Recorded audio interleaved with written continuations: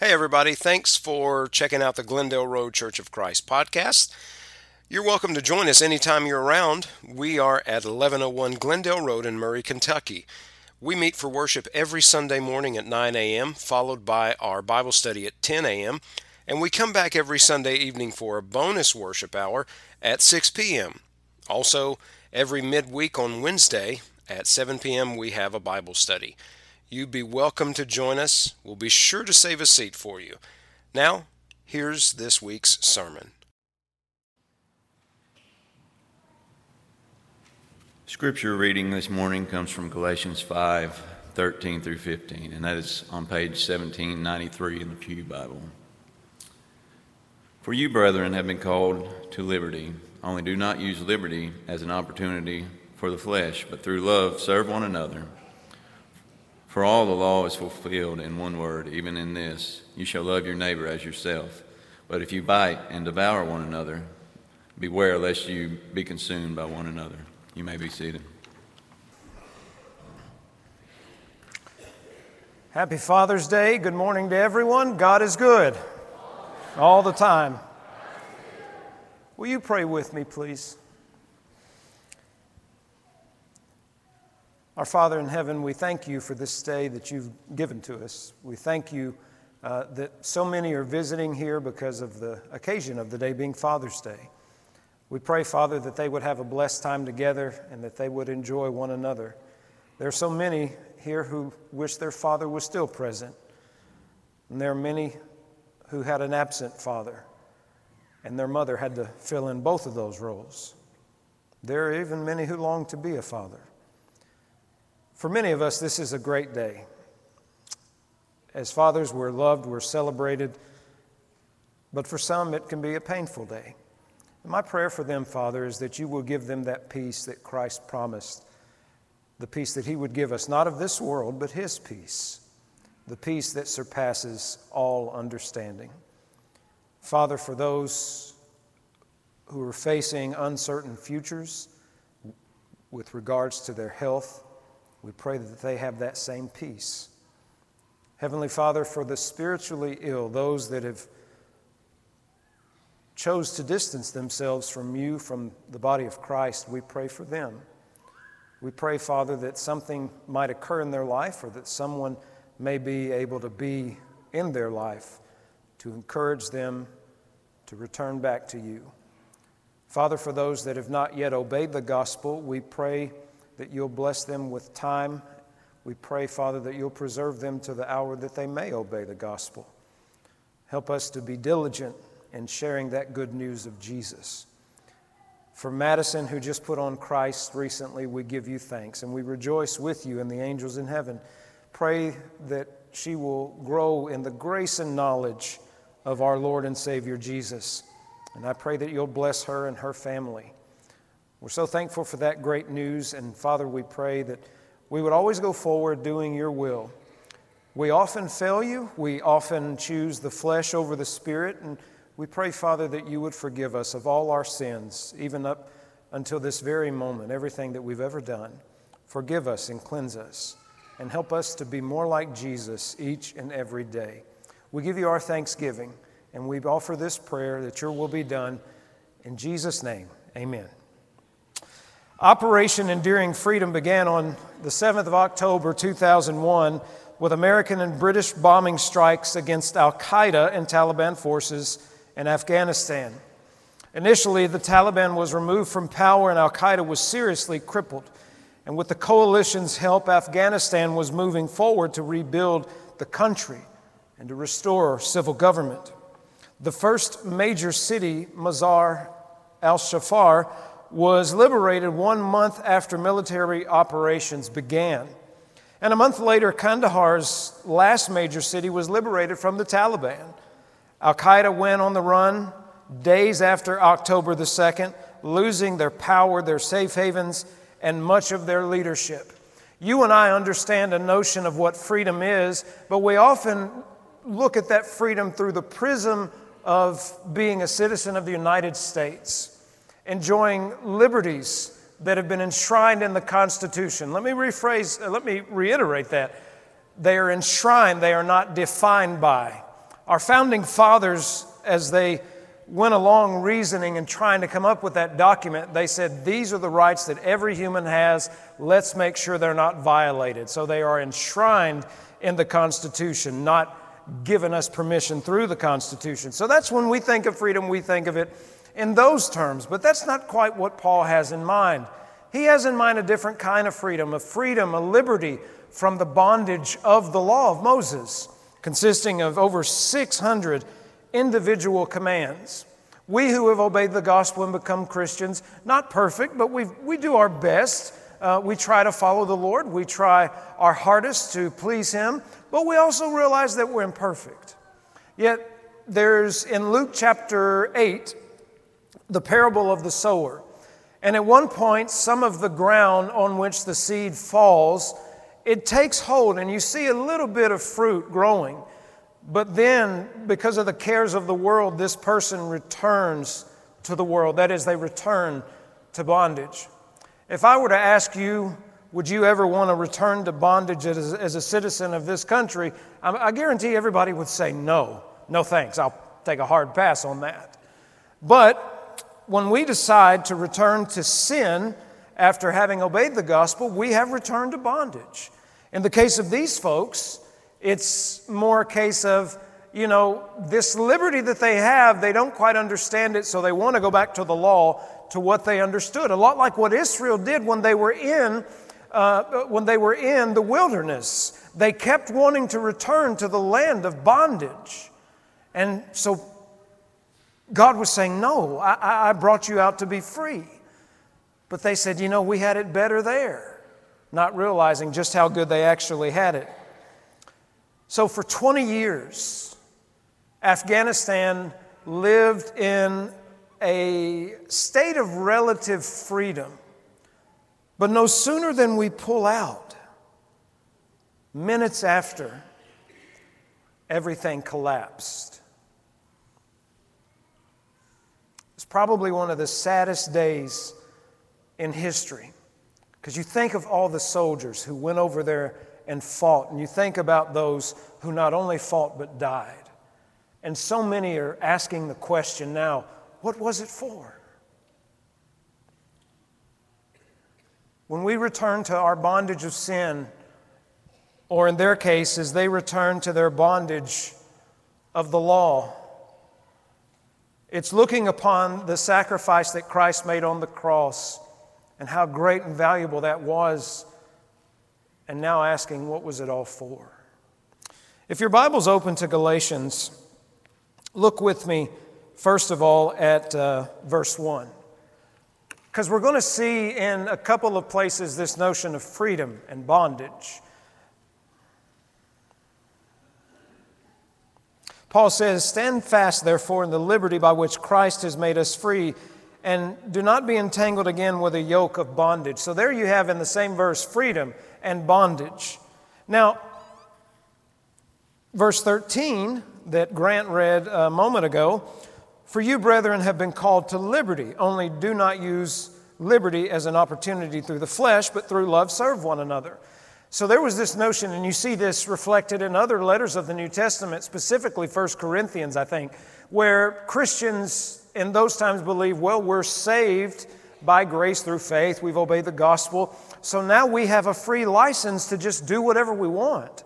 And so when he says, don't use your liberty as an opportunity to the flesh, that's what he's warning them against. Just because you are forgiven, just because you are now saved, that doesn't mean just go on living recklessly. Paul says this also in Romans. He says, for as sin abounded, grace abounded all the more. So he's essentially saying you cannot out-sin the grace of God. But then he goes on, shall we continue in sin that grace may abound? He says, heavens no. Or in the King James Bible, God forbid. For as many of us as have been buried in baptism with Christ have been, I forgot the rest of the verse, but look at Romans chapter 6, verse 3. As many of us have been buried in the baptism of Christ, have died with Christ. Found it, sorry. My player hit skip right there. It happens. President Abraham Lincoln signed the Emancipation Proclamation on September the 22nd, 1862. The moment it went into effect on January the 1st, 1863, every slave was literally considered legally free. But until they knew of their freedom, the legal fact had no impact on their lives.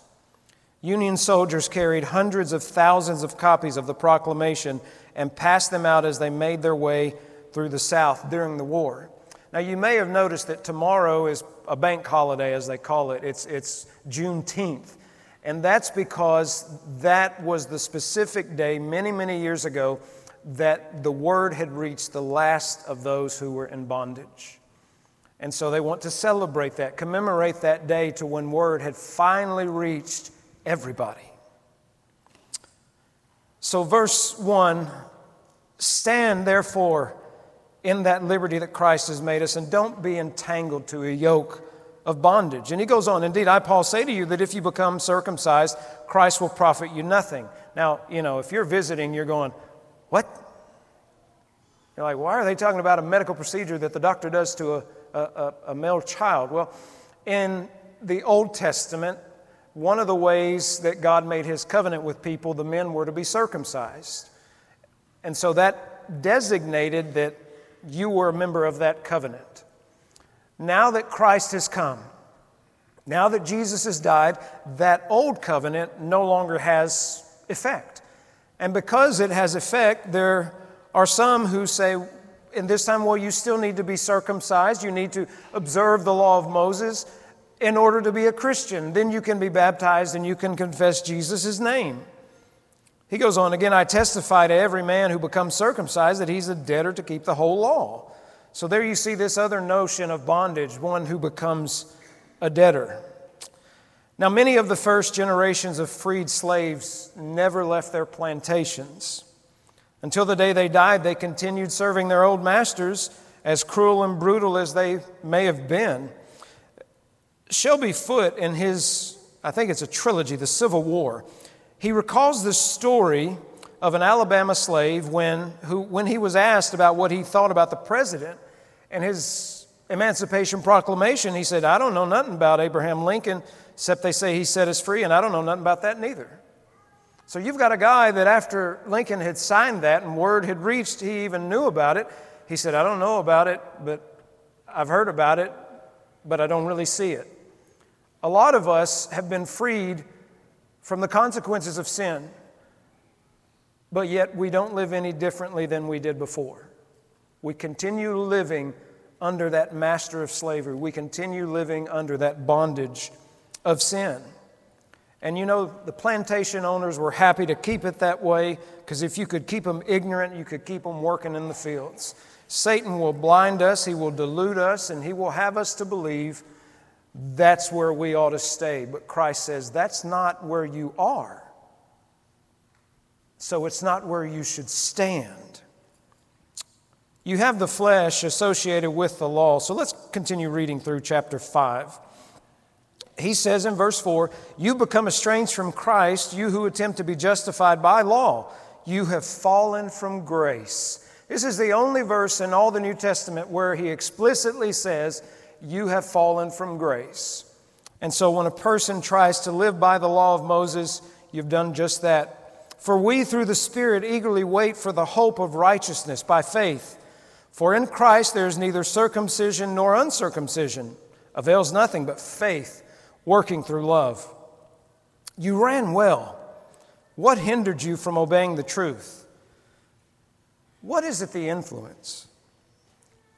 We know from Paul's letter to the Galatians that there were some from James in Jerusalem who came and they were peddling this very message. So you have messengers coming along and saying, okay, guys, here's what you really need to do. And even when you see the Apostle Peter, he actually somewhat sides with those folks when he goes over and he quits eating with the Gentile believers and he's sitting and having everything to do with the Jewish believers who are saying, you got to have the law of Moses. Now, we don't have that influence, but we do have voices in our lives that say, it's really not that bad.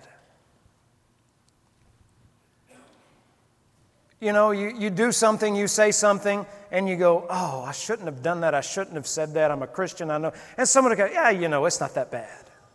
And that's how it begins. It begins with going, okay, we're going to create a bunch of tiers of sins, okay? And here's the thing, we get to decide which is in the top tier, the worst of the worst. And we also get to decide which is in the least of the least bad. And in that least of the least bad, guess what? Are my sins. Your sins are in that worst of the worst top tier. Have you ever noticed that? Right? Mine are down here because, it is not that bad. It's okay. Everybody does that. Everybody struggles with that. It's not right. It's wrong. But, it's not that everybody does it. So, we all do the best that we can. And that's true, we do. But then we look at others and we go, well, I don't sin that sin. And so they're in the worst state. And we really probably don't realize that we do this. But we do. Think about a person or think about a specific sin that totally repulses you. A type of person, maybe.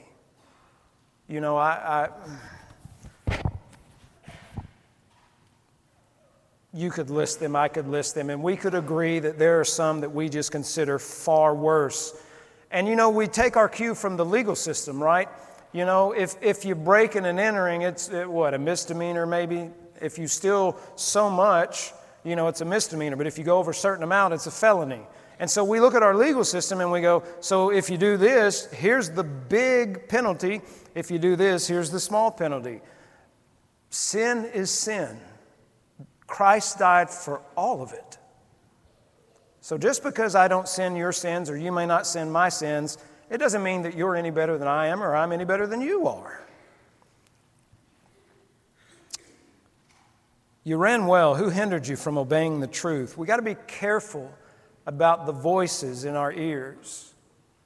The people that say, that minimize it, that wipe it away, that, everybody wants to feel good about themselves. And our society is trying to make everybody feel good about themselves. Embrace your sin. Celebrate your sin. Tell your truth. My grandma would whoop my hind end if I walked around parading one of my sins.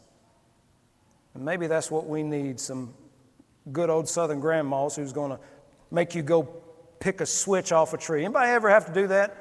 Am I the only one? Look at all these hands. All right, I thought it was just me. Go pick a switch. And it's a little bitty skinny branch. That's what a switch is. Go pick a switch. And you go, man, and you're crying the whole way out. There's a little kid. You get this thing and you're like, hand it here. I don't want to. Hand it here. And if you don't hand it here, guess what? She has this backup whipping instrument called a fly swatter. I have had a switch taken to my legs. I've had a fly swatter taken to my legs. I know some people say, oh, well, that's child abuse. Yeah.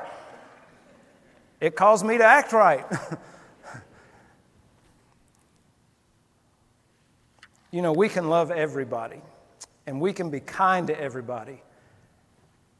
But we can also say, this is what God says, and I'm sorry. No more than I want to accept my own sin, I can't accept another person's sin, because God doesn't. Now, that doesn't mean He quit loving me. He still loves me. And every time Jesus was with sinners, He never wanted to leave them as sinners. He wanted to bring them into a different category. He wanted to help. So we have to be careful of the voices that are in our ears so that we're not hindered from obeying the truth. This persuasion, Paul goes on, doesn't come from Him who calls you. A little leaven leavens the whole lump. I have confidence in you and the Lord that you'll have no other mind, but he who troubles you shall bear his judgment, whoever he is. And I, brethren, if I still preach circumcision, why do I suffer persecution? Then the offense of the cross has ceased. I could wish that those who trouble you would even cut themselves off. Jump to verse 16, where he goes through what is both the works of the flesh and the fruits of the Spirit. Occasionally, there will be a Christian who will come and they'll be concerned. They'll say, Stephen, I don't know if I'm still saved. And so we sit down and we'll have a discussion. It's like, okay, why do you feel this way? And they have a profound sense of guilt over something. And so we talk about that. And I say, okay, well, let's start at the basics. Do you believe that Jesus Christ is the Son of God? Yes. Have you been immersed in the name of the Father, the Son, and the Holy Spirit? Yes. Have you repented of your sins? Yes. Have you returned to some of those sins? Yeah. How do I know? There's a passage in 1 John where he says, I write this letter to you so that you may know that you have eternal life. Is it possible to know? John says it is. So I always like to go to this passage and say, let's see which one is more our manner of living. Is it the works of the flesh or is it the fruit of the Spirit? Verse 16, I say then walk in the Spirit and you shall not fulfill the lust of the flesh. For the flesh lusts against the Spirit and the Spirit against the flesh. And these are contrary to one another. It's like mixing oil and water. It doesn't work. So that you do not do the things that you wish. But if you are led by the Spirit, you're not under the law. So let's look at these. The works of the flesh are evident, which are adultery. Now, many manuscripts of the letter to the Galatians omit adultery.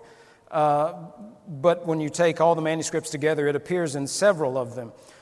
Hopefully that doesn't need to be explained. But if you are married to someone in the eyes of the Lord and you begin carrying on with another, you are in a state of adultery. Fornication is sexual immorality, and God gets to determine those parameters, not you or me. A lot of people would like to say you and I get to, but we don't. If we are Christians and we follow the word of the Lord, we follow the ways of Jesus, we have to follow how He defines things and not necessarily ourselves. So you could put in that category many, many things. He goes on next, uncleanness, that's moral impurity. Lewdness is the sexual vices of all kinds, and they were very prevalent in paganism. Idolatry is the worship of idols, which can be anything that takes the place of God in our lives. We may not have little wooden or metal statues that we bow before, but our idolatry can be our job. It can be our recreation. It can be ourself. Sometimes that person you look at and shave with in the mirror, fellas, or that you put your war paint on in the mirror with, ladies, sometimes that can be our idol. Sorcery. Now, I always tell people I'm not a superstitious person. I'm a little stitious, but I'm not superstitious. But I'll tell you, there are some things I will not have anything to do. Tarot cards, Ouija boards, zodiac signs. These are things Christians shouldn't have anything to do with. Everybody, what's my horoscope? And it's kind of, we go to the Chinese buffet and we go, I want my fortune cookie. And, whatever. Don't put stock into that. And don't play around with these things that can be associated with idolatry. Hatred and contentions refer to personal animosities. We understand some of the next ones. Jealousies, outbursts of wrath, selfish ambitions. We understand those pretty clear. Dissensions, it's when we make it a partisan issue, not necessarily political, but it can be. When we think about heresies, we often think about false teaching. But the term here has more of division in mind. And false teaching can cause division. This is what they're facing there. Once more, we understand envy. We understand murders and drunkenness. Revelries is closely connected to drunkenness because it's an old word for drinking parties to honor Dionysus, who was the god of wine. I know some people would probably still like to have old Di around, right? The god of wine, what'd you do? You drank. How much? Till you got drunk. If I was a Roman, that would be my cult. The thing about the commercials of promoting alcohol, the one thing that they don't show are the abused women, maybe the abused children, the houses that are torn apart. It's always a bunch of young people having a great time. But they don't show you the other side of that coin. These are the works of the flesh, verse 21, and if we practice them, we shall not inherit the kingdom of God. And what Paul means by practice, let's look at it in one of two ways. You know, when you think of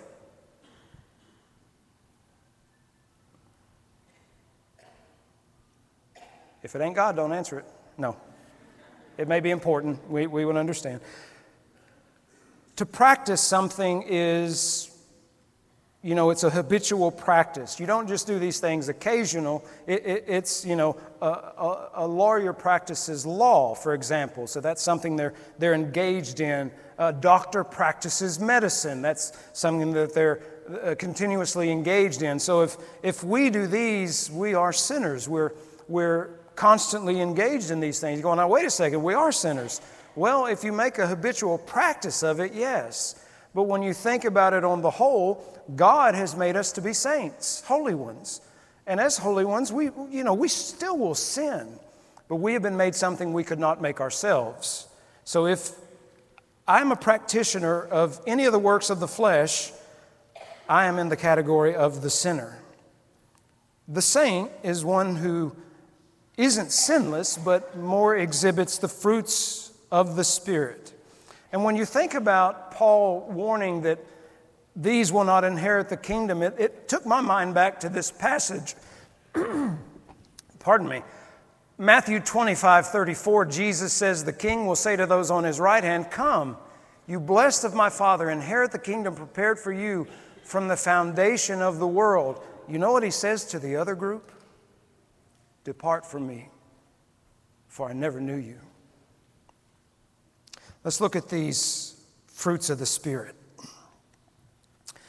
But the fruit of the Spirit is love, joy, peace, long-suffering, kindness, goodness, faithfulness, gentleness, self-control. You ever been in a situation where, boy, you're awful tempted to exercise that flesh? Usually people do that to you, don't they? People can sometimes bring out the worst in us, but people can also bring out the best in us. I forgot what happened or what the details. It's one of those things that normally I would have blown a gasket over, you know, and it happened, and I went, woo! I said, I am exercising the fruit of the Spirit of self-control right now. You know, you don't care, okay. I don't think anybody here wants to live under the law, but when we live under the works of the flesh, that's what the law was for. And in the categories, the works of the flesh are associated with circumcision and the law, keeping the law, sin, and not inheriting the kingdom of God. But the works of the Spirit are associated with freedom, with hope, with faith, with love. And when we exhibit those fruits of the Spirit, Paul goes on and he says, against such there is no law. And those who are Christ's have crucified the flesh with its passions and desires. If we live in the Spirit, let us also walk in the Spirit. Let us not become conceited, provoking one another, envying one another. So I'll take you back to not only Afghanistan, but the period of the Civil War. On the one hand, you had a people liberated who had a bright future ahead of them. It was on them to maintain it. And they weren't able to do so, back under bondage. But then you have the liberty-giving message of the Emancipation Proclamation, and people knew about it, but they didn't see how it made any effect. So when it comes to this liberty that Jesus gives us, you can't say now that you don't know. You're aware of this liberty-giving message, but the question is, do you want to be free or do you want to remain in bondage? Freedom is found in Jesus when you have faith and you make Him your Lord. When you repent of your sins, when you confess Him as God's only Son, when you're buried with Him in baptism, you begin a new, free life. To my brothers and sisters, I ask, do you find yourself still living a slave though you've been granted freedom? I'd say to you, leave that plantation and recognize your freedom in Jesus. I want to close with a little story that I hope can illustrate the point, and then we'll stand and sing. And when we stand and sing, we'll have an elder standing here and there, and I'll be down here as well. If you're one of those who want to walk into the land of free with the Lord Jesus, you'll have the opportunity if you wish to do so publicly. If you're a Christian, you find yourself still living in bondage and you want to go back to being free, you can respond and we'll pray with you and for you. The public response isn't demanded because, as you see, some come to the realization at other times, and we're always willing to help whatever those needs may be. So just keep that in mind. When we stand and sing in a moment, that's your opportunity. If you wish to respond publicly, we'll be glad to minister to you. Here's a story. A 12-year-old accidentally killed one of the family's geese by throwing a stone. Figuring his parents wouldn't notice one of 24 gone, he buried it. His sister saw the crime and said, "I saw what you did, and if you don't wash the dishes for me, I'm going to tell Mom." And so that boy washed dishes for days. One day he told his sister, he says, I don't want to do the dishes anymore. She said, "Well, if you don't do the dishes for me, I'm going to tell Mom." He replied, "I already told her, and she forgave me. I'm free again." Let's stand and sing.